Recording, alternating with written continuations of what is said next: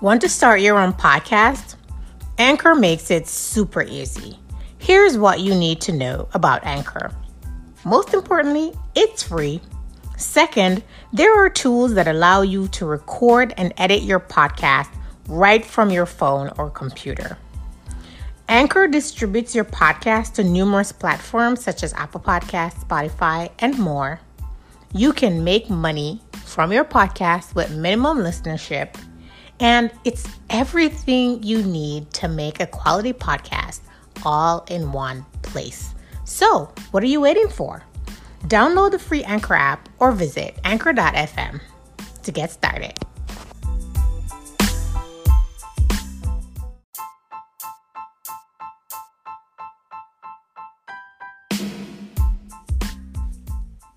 Evelyn Lewis is the CEO and founder of SBTS Group. As a career entrepreneur, Evelyn consulted for government organizations for over 20 years, building technology solutions for global health crises such as Ebola in West Africa and COVID-19. He was a core functionary in formulating the Sierra Leone Presidential ICT Task Force, which further wrote Sierra Leone's ICT policy and lobbied to connect Sierra Leone to the outside world through marine fiber optics. Evelyn was responsible for implementing the first commercial e-learning solutions in Sierra Leone, an online jobs portal, and also the first biometric pension system in West Africa. Evelyn, welcome to the show. Welcome to another episode of the WTF podcast. On this episode, we speak with Evelyn Lewis, who is how do we best describe Evelyn, Lydia? He's into so many things. He's a tech guru. He's in training.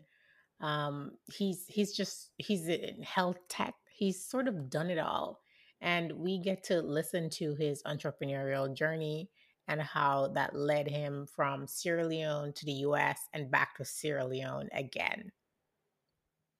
Yeah, so I don't know, the term mogul seems to apply. I mean, he's in the, health management space. He's, he's going to talk about Ebola response and, case management and tracking in that respect. He's worked in technology, cybersecurity. So I think he runs the gamut, and then just several regions of the world. He has presence and expanding businesses on the continent. So definitely a good news story as it relates to kind of African business in multiple sectors. So we're not going to waste any more time telling you about him. We're going to allow the man to tell you all about what he's doing himself. So without further ado, Evelyn. So welcome back to another WTF episode. And I have the esteemed pleasure of introducing Mr. Evelyn Lewis from the SBTS Group. Welcome, Evelyn. How are you today? I'm doing great. Thank you very much. Wonderful. So for our audience, could you tell us a little bit about your journey into entrepreneurship and what prompted the genesis of your multiple businesses on the continent? Thank you very much. Again, I hope you guys are doing well in these COVID times. I think the question for entrepreneurship for me started at a very early age when, I come from a relatively financially okay family. We're not very rich or anything like that, but there was a time where my mom left to come to the U.S. And I was around 10 at that time, and things had to change a little bit, and that definitely meant that my comfort level that I was used to changed significantly to where I needed to get certain things that I was used to getting from my mom, and now I was staying with a guardian whereby they couldn't afford to give me those things, and somehow we were always taught to work hard. And I started, just around, call it 12, making card boxes, homes out of card boxes, or buildings out of card boxes, and getting a little extra money for that. And I became really good at it. So through that, that entrepreneurship blood has been running in. So whenever I feel like I need to make my independence, certain, then I turn to my entrepreneurial instincts, and it gives me a lot of room to create a lot of value for myself and for the communities I work with. So in starting SBTS Group, I realized my tech surgeon started somewhere in 1989 when I just came to the US. And with some of the little entrepreneurial bits that I've been dabbling with as a kid, everything that could turn into money inspired me. And so I got into a Radio Shack, and there I saw a computer, and then I asked my mom, I'm like, "What is this?" And she's like, "Ask the salesperson." And the guy came in and he's like, "This is a computer." I'm like, "What is a computer?" That started my curiosity into computing in general. So he explained to me what it was, and of course, there was no money to buy it at that time in the US. And then, of course, I picked up a job, and my mom helped me to buy the first computer along with my sister. And that was the start of SBTS Group as an individual, not as a company. But I was so fascinated with everything that a computer could do at that time. And then I could see there are other things that it can do if we only tweak it this way. And in doing that, I realized that obviously this is an opportunity of a lifetime. And I had, from that point, coined that this is what I want to do, and just kept on pursuing different ventures until it really became a company that could actually do lots of things, both for me personally, financially, and then for the communities that we work with. And in doing that, for SBTS Group in particular, which is like the mothership for the other companies, we realized that we weren't just making money, we were making significant impacts on people's lives. And one of the biggest surgeons I've made was to go back to Sierra Leone around the homecoming season in 2002 to see how Sierra Leoneans could actually help to give back to the country and help to redevelop. And there I sourced a lot of different opportunities that we saw clearly that this was an entry point for us to come into Sierra Leone, being that we've been doing some business in the US at that time. So we just wanted to expand into Sierra Leone, and we realized training was a big problem, jobs were a big problem, and equally so, getting the right service provider to do these things were all major challenges at the same time, both on the continent and here as well. So, in a nutshell, I think the journey there has been an interesting one. Lots of stories, good ones, bad ones, and lots of lessons learned along the way, and the sort of resilience you need to actually go to the next ones would all be part of what I'll be touching on as we go. But please go ahead with some other questions there. So, Evelyn, would you mind breaking down what are the different companies that and service offerings that are a part of the SBS group? So SBTS Group SBTS, I'm as the sorry. mothership. Okay, so let me just give you a quick story on where that name actually means. SBTS Group. So when I just started here in the US, it used to be called Small Business Technology Services because I used to only try to cater to small companies. I had a friend who had an accounting firm that was called Small Business Accountants. So I'm like, well, I'm going to be the tech guy, at least providing, then it was like network support, building websites for them, getting their emails working, etc. And so then we started doing some work where we got a major contract through um, a subcontract from U.S. Customs from another company called Barton Associates. And then as we were doing some of that work, then the provider asked me like, "What does your company's initials mean?" And I'm like, "Small Business Technology Services." He's like, "I don't think you're a small company anymore. Some of the things you're beginning to do now, it sounds like you should be thinking of that name." And I'm like, "You're right." And then that S became Sierra. So that was the easy change for me. So since then to now, it's been Sierra Business Technology Services. But going further with that, so SBTS Group we call it as a turnkey IT services provider. And that's the way it started off. Um, and when we started, it was primarily doing mostly websites and some software development. And then we got really strong on the software component where we've gone on to do multi-million dollar systems in biometric software, pension fund software, very big websites for ERP softwares, which are enterprise resource planning applications. And then on the SBTS group, we're also doing training and providing numerous other services. But in that, we also realized that for the training component, we realized that there was a huge market when we did our strategic planning. And in that planning, we realized that Training Soul needs to be on its own. The training component needed to actually morph on its own as its own company so that it could actually get the attention. Because what we realized is it was competing on par in terms of revenue with SBTS Group with the services that we're providing back then. And around that time frame, for example, when we just entered Sierra Leone, the birth of Sierra Leone was more so in Training Soul was more so in Sierra Leone, but SBTS Group started out in the U.S. Back in '99, and that was just after college, actually.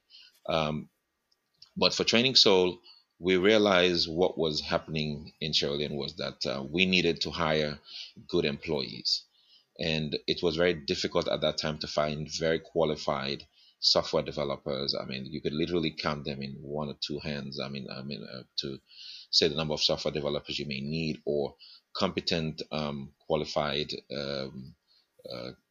developers and network engineers. So what we did then is started training for our own internal team, and then that morphed into training for the public. And in so doing, we realized that we were solving many problems. We were fixing our own problem, which is internal staff, and then we also had the general challenge from employees that also were bringing in their relatives and friends to say people can benefit more from this. And as we did that, it grew significantly to a point where we started doing training literally for the whole country. And we made sure we started to standardize a lot of training related materials for other companies. We had, I remember Kimbima came to us to say, they poached a few of my staff.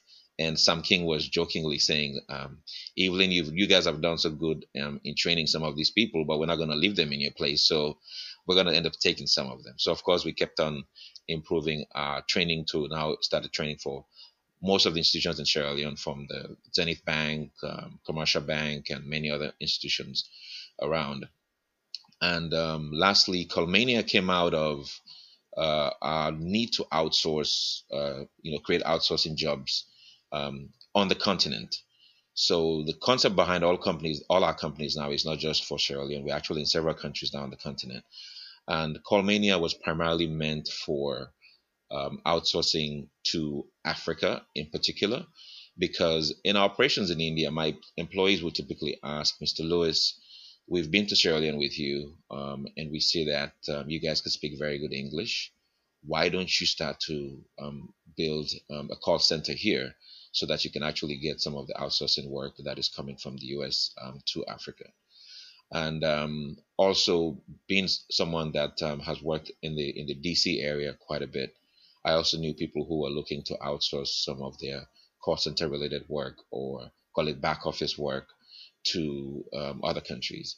And I was like, if I look at the unemployment rate on the African continent, I see no reason why we should not use uh, outsourcing to actually improve the lot of our people, and particularly the youth, whereby it takes us about 3 months to train a qualified person to be able to answer a call or respond to a client, whether it was graphics design um, or anything like that.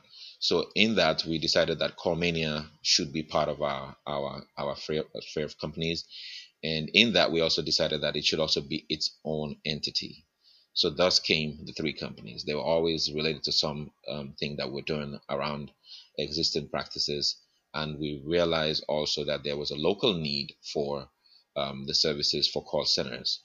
And the extension of Callmania was even more a generation from the Ebola call center that we did. So everything, all the materials we had gathered to actually do our own call center became extremely useful when we decided to do the Ebola call center.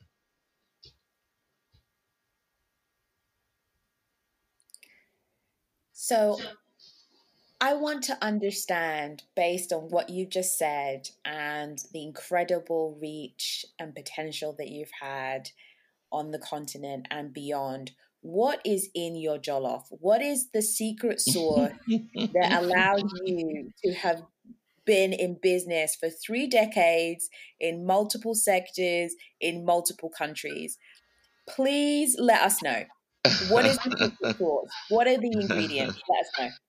Oh my Better, goodness. better yet, just make the jollof and send it to us with the ingredients. Indeed. We don't want to do the work. We just want to consume at this point. I tell you, Right. well, I'll take the pasas, I'll take the cassava leaf, whatever.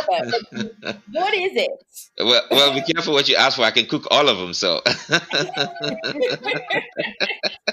This conversation is getting better and better, but really, It was a requirement for all of us to actually learn how to cook as young guys. That was one thing my mom did, so I could cook all of those foods. But getting to your question, yes, I think when you talk of entrepreneurship on the continent, there are many things, many challenges that people go through, and sometimes it's enough to just kill your spirit and like, I don't want to do this again, because it's a lot of sacrifice for you to do this, particularly on the continent, because one of the key decisions I made was to move my family to live in Sierra Leone, and with all the challenges that it posed, I still saw opportunities there that I knew somehow this is worth it beyond me, the individual, in Evelyn Lewis. So new inspiration started coming when you start seeing the difference that you can make in somebody's life. In the training area, for example, I can clearly remember we interviewed almost 400 people for the call center job. And then in the process of training, I asked my staff to make sure that they were inclusive, that I did not want anyone to have any bias for who they may have known before, but right down to guys who are quote unquote called street boys or area boys should be given an opportunity. And there was a particular chap by the name of Prince, who we had asked to be part of our training. Because most times when you're in these settings, the boys and girls in the area know who's doing things, so they always come to us and ask for help. And we have made it clear that if you were one of those guys, you would actually take any of our training for free. And if the job opportunities come, then basically we would make them available to you. So in asking some of these people during that Ebola recruitment, we were able to interview each person. And for some of them, it was just to tell us why you want this job. And believe it or not, the responses there, some of these were recorded, which we kept. And I was going through them as we are preparing for COVID now, I guess, responding to COVID now. And, there was a girl there that cried as she was explaining. She's like, I don't know what my country is going through. I'm just worried about now. Everybody's running away, and I just want to come and provide to support. What was interesting for me on that call, and that really touched me, was like, she wasn't saying I needed money to feed my family. So the always the understanding that sometimes we pick from this is that people are just doing this for money. It was important that money was there, but this is a young person telling you that this wasn't just about money. And so for us as entrepreneurs, what drives me is not just the money; it's about touching lives. And when you see someone respond like that, you can only realize that you have a bigger responsibility. And for Prince, for example, his parent had died early. Both of his parents had died during the war, so he couldn't go to school. Mm. And we invited them to the office. These were a bunch of what you call street guys, and I usually would put them in my boardroom, sit down, and like, today you guys are the bosses, but I need to hear something from you, like what's going on in your lives. Tell me, what do you plan to do in the future? And they were like, it's a good thing that somebody actually calls us to ask us this question. Someone will be like, somebody's asking me that question, I don't know what I want to do. And then I'm like, we start going through some career type sessions with them, because we always have a career day for our training school, whereby we interview people for different career choices, kind of let them know how to make good career choices. And in doing that, Prince decided that he wanted to become an A plus student, a certified a computer engineer. I mean, at least repair person. So we allowed him, and they had to do some initial write up. And believe you me, when I saw Prince's handwriting, I was shocked. This guy could write better than anyone in the room. His handwriting. Then I started learning more about him. I'm like, but what happened to you? And then he started explaining more and more. And there are many people who were faced in those circumstances. So us going in that environment at that point in time, we started interacting more with the community. So the folks you see standing around sometimes are not the bums that may be assumed to be, but people who maybe have just fallen out and just need a second chance to get in. And when I asked him about the computing, then he was like, well, they said you needed to have finished secondary school first, this and that. And I'm like, no. In this world of computers, so long you can read and write, that's all we ask of you. We don't need you to have a college degree or high school certificate. They're important, but if you don't have them, we're not going to use that as a barrier to entry. And this guy got in the class and was able to ace the class and beat a lot of the other students that were there, that people were probably looking at him like, what is he doing here? And to me, when you see those things happen, believe you me, you forget about the money that you think you're going to make in the business and you see something else. And to me, I've seen so many cases of that despite the challenges that you see, you know that someone else is benefiting from these efforts that we're actually putting out there. That was a very inspiring story. And Thank you. it really just goes back to the fact that you were creating opportunity and you were not creating any barriers, because so often people go into certain things and they're like, okay, these are the criteria. And especially in traditional education and traditional job settings, right?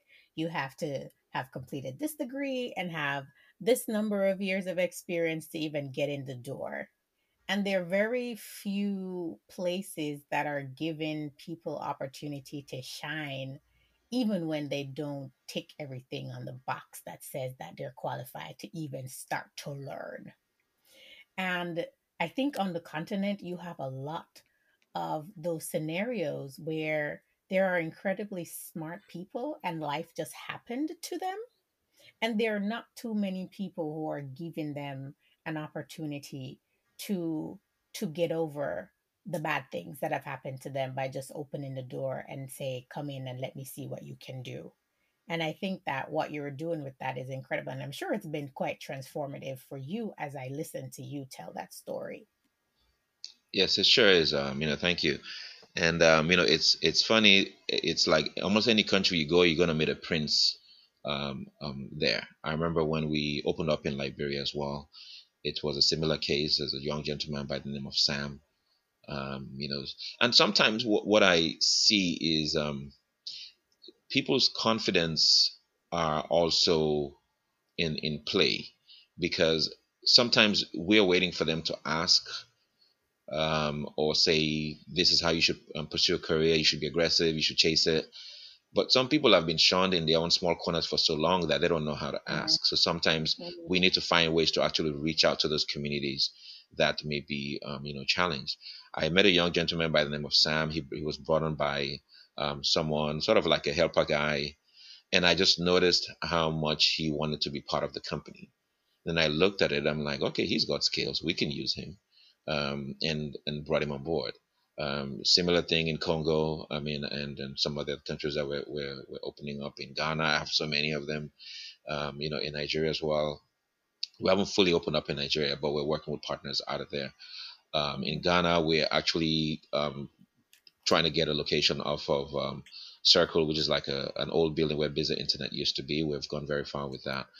But in the other countries in Liberia and DRC, you quickly see also that much as there's the challenge to for employment, and if you think about it, our employment rates are like 70-80%.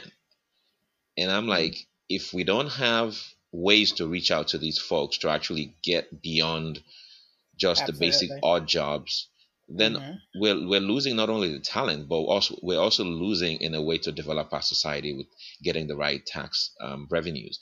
Because when these people become gainfully employed in decent jobs that are actually generating decent income, those are good returns for any government. somebody who might have been a state, let's say, even if you even have those sort of social means to support the unemployed, could now potentially return income to the coffers of the government via some tax revenue. I think, to me, that the multiplier effect of that is significant for governments to take note that we can't just use our youth for election violence. There's a lot more that we can actually do, and these folks who may seem to have fallen by the wayside actually can be rejuvenated with some very small effort, where that effort is actually directed towards helping them help themselves. You're doing really inspiring work. And you talked about Thank you. Liberia and you touched on Ebola. So I remember working on the Liberia. I worked on the Liberia portfolio in my previous job for 5 years. And I was on that portfolio during the time of Ebola. And I worked on Liberia and Guinea. And I was in both of those countries at the very early stages of that epidemic. So tell us about the Ebola case management and tracking software and how that's being adapted for COVID in a just very rapid way. Okay, thank you. So, with regards to the Ebola case management software, what had happened is that when Ebola hit, at least struck in Sierra Leone, most of us didn't know what to do. It's like, what is it? In some days, that you listen to the news, it almost sounds like it was some war movement that was happening, and the soldiers were just a few miles away. If you didn't run away, you were going to get caught up in it. So people were flying out, leaving all kinds of ways. People who had the means to do that, and we had gone to the U.S. Embassy, where citizens were invited to do a briefing on Ebola, because some of us needed to know whether some of our families need to be away, etc. And in doing that, I learned more deeply that Ebola wasn't as contagious in terms of the spread. Um, you know, we basically listened to that, and that was very helpful because it sort of gave us a good idea of how to help with the response. And we had just gotten a very big contract from one of the mining companies then that was in excess of $1 million. And that contract was canceled because we could no longer send people to train on their facility. So, and those were the early days of training so as a company. So you can imagine that was a big blow to us. But we also thought that this whole Ebola thing was going to disappear like in a jiffy. And it didn't happen. So, of course, Like with COVID. Yeah. like some people, well, some people were wishing COVID away, right? But it's not that way. So the whole outbreak management became of a serious interest to us, in like, okay, how long is this going to last? And the key question that came for me as an entrepreneur is, we want to help, but how can we also help to keep our businesses alive in these very difficult times when we were asked to shut down? So if you think about it, we're a training school, at least training for the training. So it means we couldn't run classes, and for a full year we could not run classes. So a lot of companies went bankrupt. It affected us financially as well. And we said, how could we help in this response effort? So the following day, I went to WHO, which was where the headquarters were for the Ebola response. So the government at that time was announcing that 117 was the number to call, and if you called it, they would provide a response, etc., etc. And at that time, when the number was being called, it wasn't being answered. That's because it wasn't set up yet. That's the real truth behind it. It was more or less just one staff who had one phone that was answering calls that was not even on the 117 number. So we worked with other service providers, the telcos primarily, to be able to get 117, the numbers to work. First of all, they were working just on regular phones before we were able to get them in what we call soft IP, which is just connecting the phone call to a computer, to like a software. And when the call comes into that software, then basically you're able to do different things with it. So in our case, when we went in there, we realized that the response was disorganized, in the sense that a lot of it, pretty much everything, was being done on paper. So it was paper that was being, used to people are logging all kinds of different things on paper and just leaving it. So it wasn't queued. You don't know how to prioritize the cases. You don't know which case is closed, which one is open, which burial team needs to respond, etc. Which contact tracing team was following up with the surveillance team to know that the case is closed, etc. There were issues all over the place, and so we realized that there was an opportunity there to actually create a software for the response, and we worked very closely with DFID, CDC, and many other partners, UNICEF, to actually learn more about what it will take to give them sort of data that they need to actually respond to the outbreak. And that came in many forms. And we just got our entire development team, our staff, to become like full response team members in different forms. So we were generating, passes. So if you were moving anywhere in Sierra Leone at that time, then you were using one of our passes that we did. We had to create ID cards. We needed to create softwares for different teams in terms of their response phase. We needed to interpret data for the different teams. For example, people were wondering why relatives were keeping their families at home, their sick relatives at home at that time, but they couldn't understand, that somehow there are factors that you could actually figure out using data to actually point to those. One of them was one day we had a very high call volume whereby we realized that we have a category in terms of other, whereby all the other categories that we put in, may have addressed something, but we just left the general area of other in case something comes and we don't know what it is. So one day I noticed that percentage for other was too high. And I'm like, we need to drill down to see exactly what that is. And it turns out that the two reasons people were calling for were, one is people were calling to say, my relative that passed, that you took here a couple of months ago, you have not shown us what happened to them, whether they died, whether they survived, because at some point of the Ebola case, of the Ebola outbreak management, there were lots of people who were being buried in mass graves. And literally, if you died even of other things at that time, sometimes it's even counted as Ebola death. Um, and at that point, we realized that people were keeping their relatives at home because you couldn't tell them what you did with the first person, whether that person died or not, because they had these beliefs that they were being used by the West for medicine or vaccine trials and all these other type of fears that we're having right now. And that was very insightful for the response teams and for the communications pillar, which the UNICEF used to manage at that time. So then, those could change the sort of messages that go over to people. And then it could also help to change how case records were being managed, because it was not until we got involved that you started getting specific case management records that this belonged to this person. So you can actually follow a case from start to finish to know what happened when you picked up one person and to the end till you return them. The second one was for quarantine. You can't quarantine people if you're not giving them food. So the police officers and people who were in charge of quarantine were calling the call center to say, hey, listen, you haven't brought food in 3 to 5 days. These people are human beings too. I'm going to let them go out to go get food. So it was just data like that, but it was a whole bunch of data sets that we intersect with. And we see the same thing happening now with COVID. And we know we could definitely help. And we have built our new software now, which is called Outbreak Manager. Well, a health outbreak manager. So if you want to get some more information on that, it's outbreakmanager.com. And the particular things that we're doing now is we realize that data was extremely useful in helping to combat Ebola. And it is even more useful in the context of COVID, because much as the spread rate in Ebola wasn't too high, it's just that if God forbid you caught Ebola, your chances of dying were much higher. But in terms of you getting it was very difficult. You really had to be very, very close to a really sick person for you to actually get it. In the case of COVID, it's different.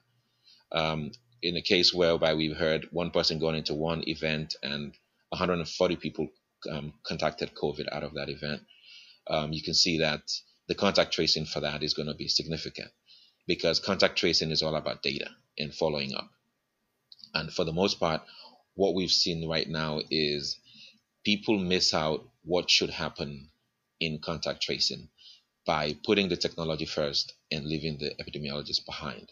We typically work the other way around. As I said earlier, we typically like to listen to the experts to understand their various inputs, and then basically how technology can enable them to do their work more efficiently and provide insights for them that they could actually use to do their work. In the context of COVID, if you have one person infecting 140, now the average infection rate spread from one person to the other is about between 3 to 10. So if we just take it at the low end of 3, you're talking about that one person infecting almost 500 people. So how are you going to contact trace 500 people who may have gotten it, and how are you going to contact the other potential people that they may be coming in contact with? That's where you need contact tracing. So the tools we've developed now will not only do your manual contact tracing in terms of the basic standard way of doing it, assuming that there was no technology, but also now getting more advanced with it in terms of using what we call advanced contact tracing in our tool sets, which is primarily using Bluetooth, GPS data to actually help to let you know where you've been, who you might have come in contact with. And now that we've also, implement the Google and Apple API that allows us to inform people within the application that you might have been near someone who has COVID. Now, there's a lot of issues about privacy and all of that, which we've tried to address in the application by implementing HIPAA standards, GDPR standards, and some very strong cybersecurity standards as well. And I think for what we've done, where it's a very proud moment that Ebola provided a lot of the knowledge we needed to do this. We see lots of tools out there, but they're missing how you actually should build a tool like this, because we have it comprehensive in a way whereby now, if you even want to travel via airline, we have ways in which we can help airports to actually do this pre-screening before you travel and after you travel, to cut down on the airport traffic in terms of social distancing when you get on the arrival halls that are usually so busy, waiting for pens to fill out for immigration, or just the port health information that you need to fill out. And there's quite a lot that we're doing in that area right now. As I'm Sorry, I listening spoke to so long. you, no, it was really interesting because as I'm listening to you, I'm just thinking to myself, why didn't the US government call you at the beginning of this? We would have been so much further along. And I think as it relates to figuring out how to manage COVID, there is so much to learn from Africa in terms of disease management and the experience around Ebola, and particularly your experience around contact tracing and disease management from the work that you were doing on the ground during Ebola while it was happening, and how you've translated that into technology. And not just, as you said, technology leading, but technology being sort of stimulated by and led by epidemiology and the knowledge around the disease, and just using the technology as a catalyst to push that out. And I think it's just amazing work. Um, I think it's also looking at, we keep hearing that data is, in God we trust, everyone else bring data. And I see this, the dovetailing of all of the various people that we speak to on the entrepreneurial front, on the investment front, and now in the emergency management, pandemic front, just how important data is and data analytics is, and how, it really has been an afterthought in many respects, but now you're sort of seeing it up front and center and driving response in very critical ways. So I'm really excited to kind of see what the evolution of data and data analytics and predictive data analytics will take us. I think it's an area that's fascinating. I just see more and more people, developing expertise in that, and just interested in what that sector will bring. But go ahead, No, Evelyn. okay, sorry, to interrupt you. I mean, I couldn't emphasize that more. What is missing right now is the aggregation of that data to use in an intelligent way instead of it sitting in a silo. what Mm-hmm. happens is that sometimes people collect the data and it actually just sits there. Data science Hey, has don't actually I know about evolved. that?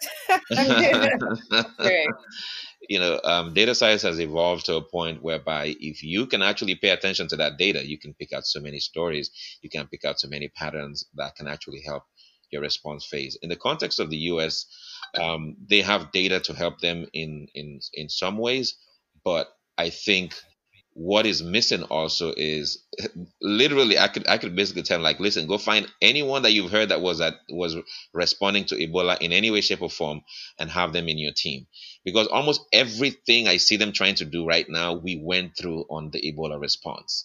Even on the thing of checking your temperatures at the airport and all of this type of stuff, or washing your hands, all these type of things, we went through that. I remember even just returning from one of my trips during the Ebola outbreak and coming to Dulles Airport, where I spent between 4 and 6 hours. I don't remember the exact time. And when I That came happened back to for me. COVID, we were one of those last flights that returned, around that time when we were told to. I was in Liberia then, in our office, when we were told to actually come back. And that was like the last flight I could get. I'm like, okay, let me just get back on there.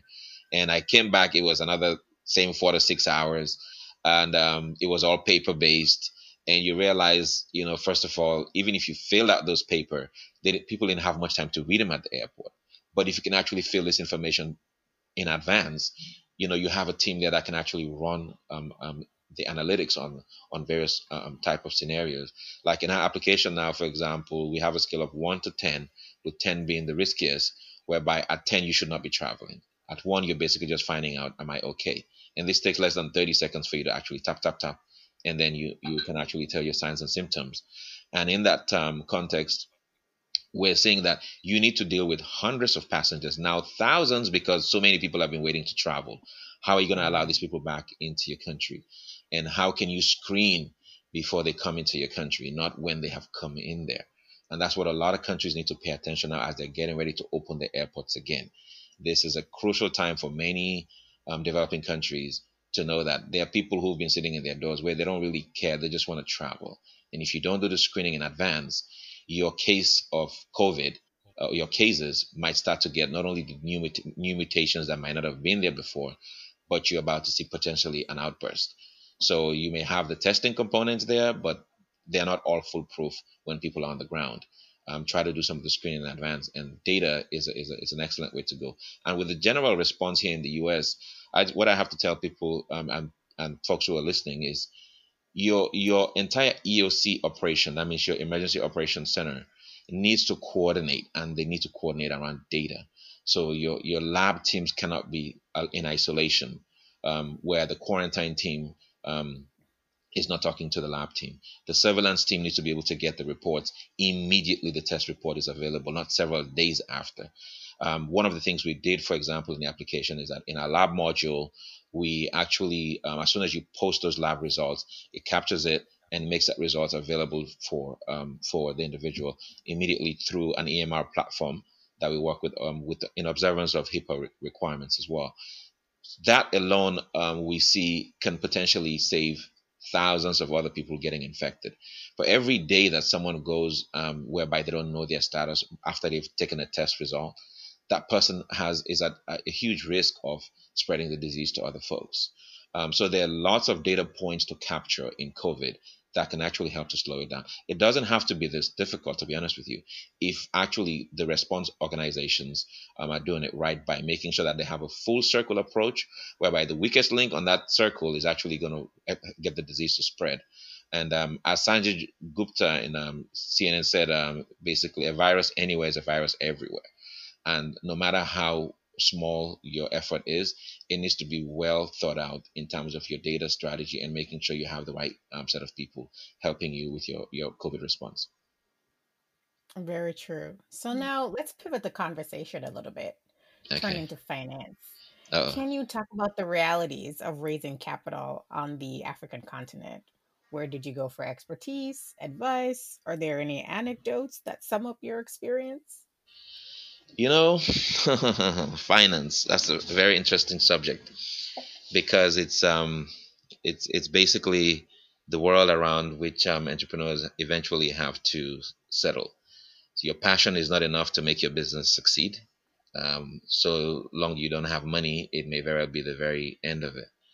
And I have been through many finance rounds, personal and otherwise, OPM, other people's money. And particularly on the continent, it's a very difficult thing to finance operations because you typically would have to take loans. And those loans sometimes come through favors. Those loans sometimes come through extortion Mm. of you. So it takes many different forms. Private capital in the sense in many of these developing countries is non-existent, and almost when it comes, it looks almost like an aid program that does not see the need to expand beyond what an aid program is already designed for, which is phase one is just to do a feasibility study. Okay, where's the money to do the business? How do we get this capital to go beyond what we typically would do, where it's just the small mom and pop, which is important, is very important. They're very important fabric. They form a large percentage of it. But in the business that we do, for example, in technology, bankers don't easily understand it and don't want to finance it because it's not what you would see as trade, a trade of goods, whereby they buy and sell every day. There's cash to return into the account every day. They want to see that you're turning money every month, and tech companies don't necessarily function that way, particularly if you're in the consulting space. Training company, yeah, more likely they're more in the space of dealing with the public directly. And for you to finance certain tech ventures is going to require some creativity on your part, and also trying to encourage the financial world to actually get in there in finance and tech ventures. They look at it as risky. They look at it as something they don't understand, and that it's going to take time for them to understand. So what you're going to go through, in essence, to get one of these loans is you're going to end up putting a lot of money down, or collateral down to finance these operations. And the interest rates are no joke. I mean, when especially in also working in an environment whereby it is likely that if you're working with a government, they would be late on payment or not pay you at all, then you realize that, the trend there is that it's going to impact your bankers as well. And the interest rates can range anywhere from 18, 20. I've gone up to 33% one time, whereby we had to go back and renegotiate with one of the bankers. I borrowed $1 million then, and our return back was we paid about $500,000 in fees. That loan took a long time to pay because we had a client that was really delayed in that.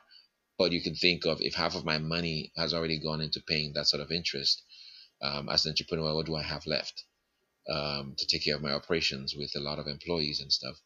So you start looking for alternatives, and on the continent right now, it's getting better. It's getting a lot better now. You can see some private capital coming in the tech space, but it's been a very troublesome journey because the extortions that come there make it also difficult for people to pay back their loans.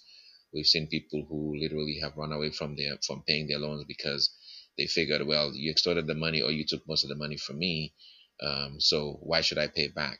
Um, for us, it was always a thing of like, so long our client pays us back, we're gonna pay you back because we need that favor again, again, and again and again. And in where we are now in terms of COVID application, for example, I'm here in the US now, and it was easy to actually get private capital to begin to do that. But of course, now we're going to scale. We're going to need 1.5, at least in terms of the growth trajectory that we have now. We have to inject $1 million. We have to inject another 5 million at different stages of it. But equally so, we're getting orders, and that's a good thing. So through those, sometimes we're using this type of organic finance method.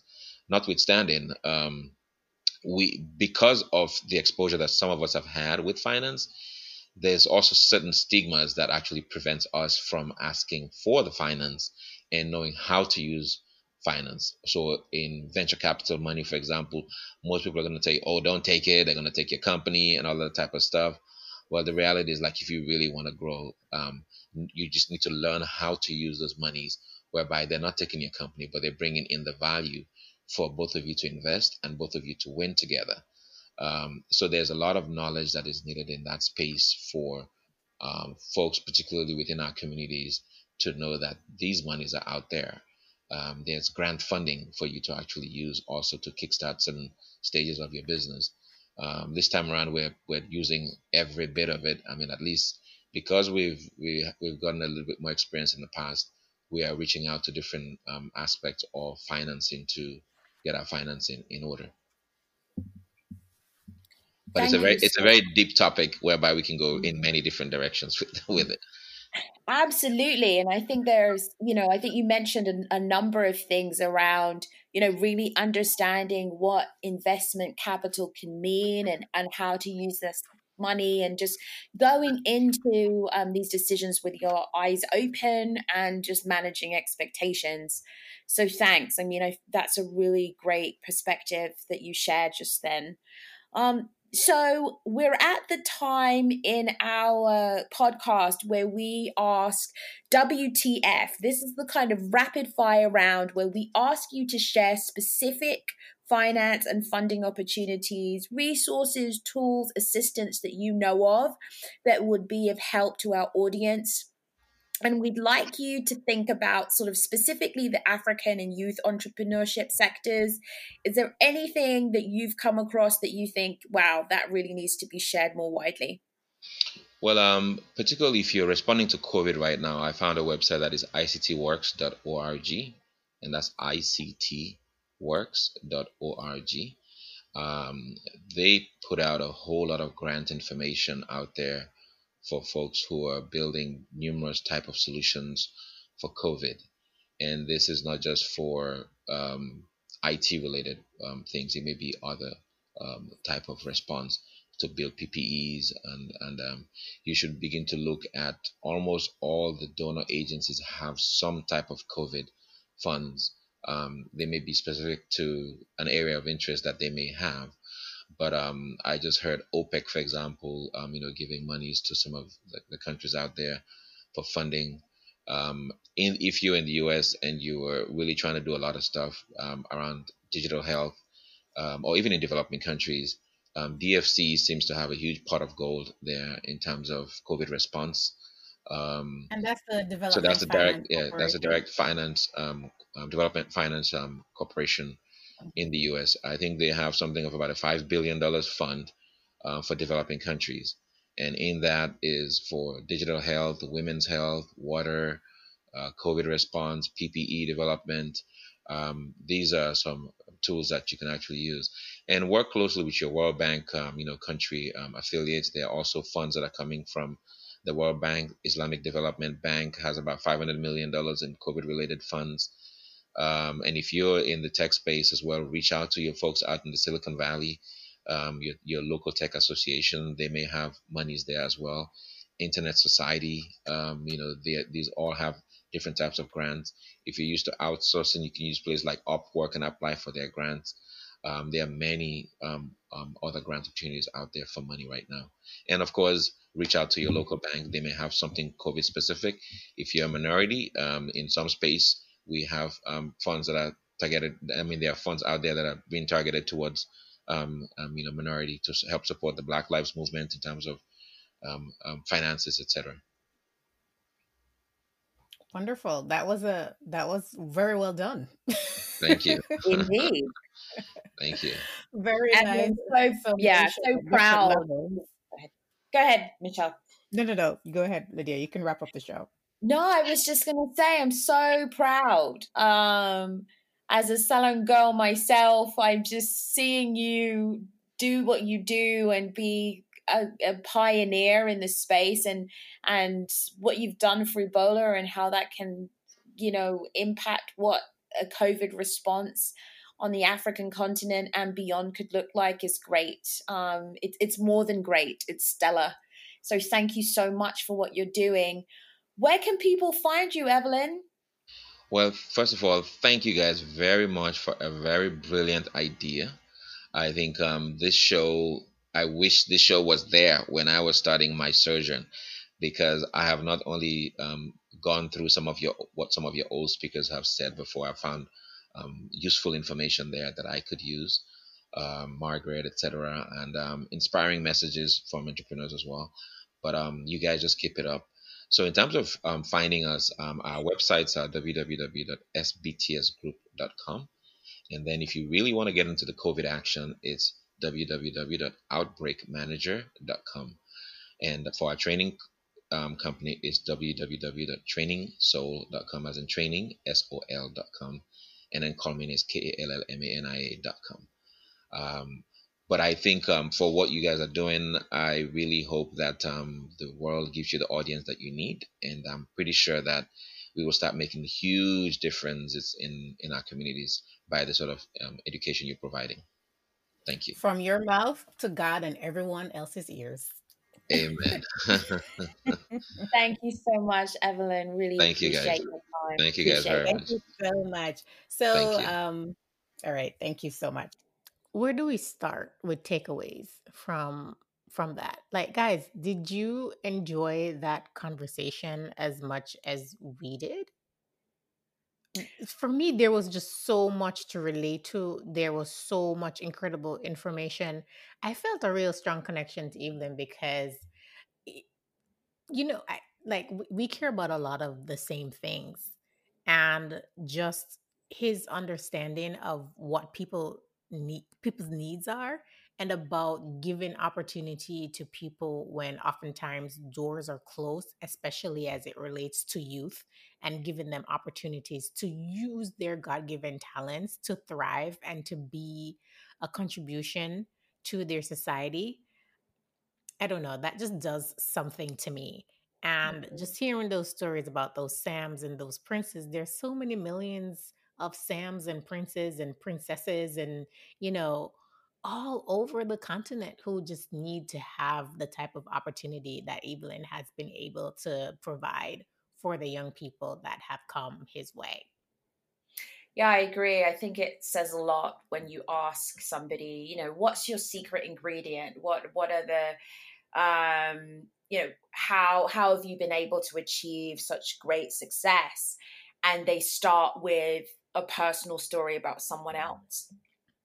It says a lot about his passion and his dedication and commitment to this. And it also says a lot that Evelyn is was on the front lines of Ebola response in the country where Ebola, the epicenter of Ebola in the region, and is now applying those insights and perspectives to COVID response.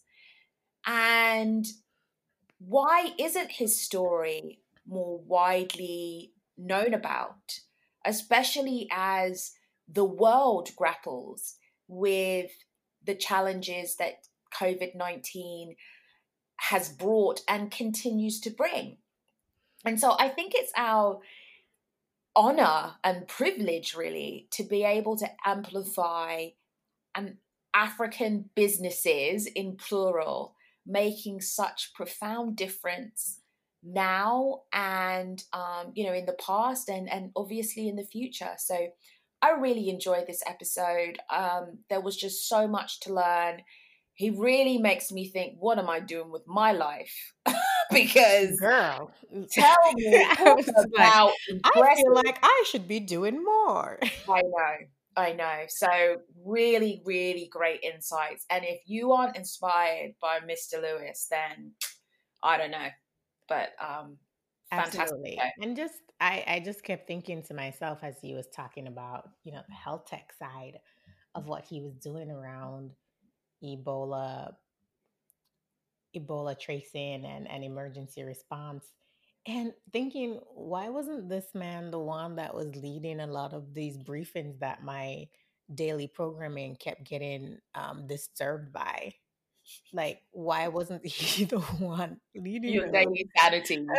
Like, somebody who actually really knows, who has some real applied knowledge based on, while it was a different disease, some really strong similarities in terms of disease management, and especially around the contact tracing and how to do that, and not just letting the technology lead, but letting people lead, and the technology being the driver of it.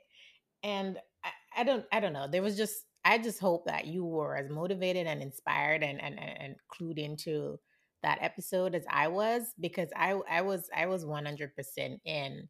the entire time. And we just hope that you enjoyed it and got as much richness out of it that we did. Mm-hmm. Absolutely. So please like, rate, subscribe, share this podcast. Really enjoy doing it and providing content that's useful for you. Also want to hear from you about topics and guests that you'd like to hear from. So feel free to give us an email at where'sthefunding@gmail.com. Thanks so much.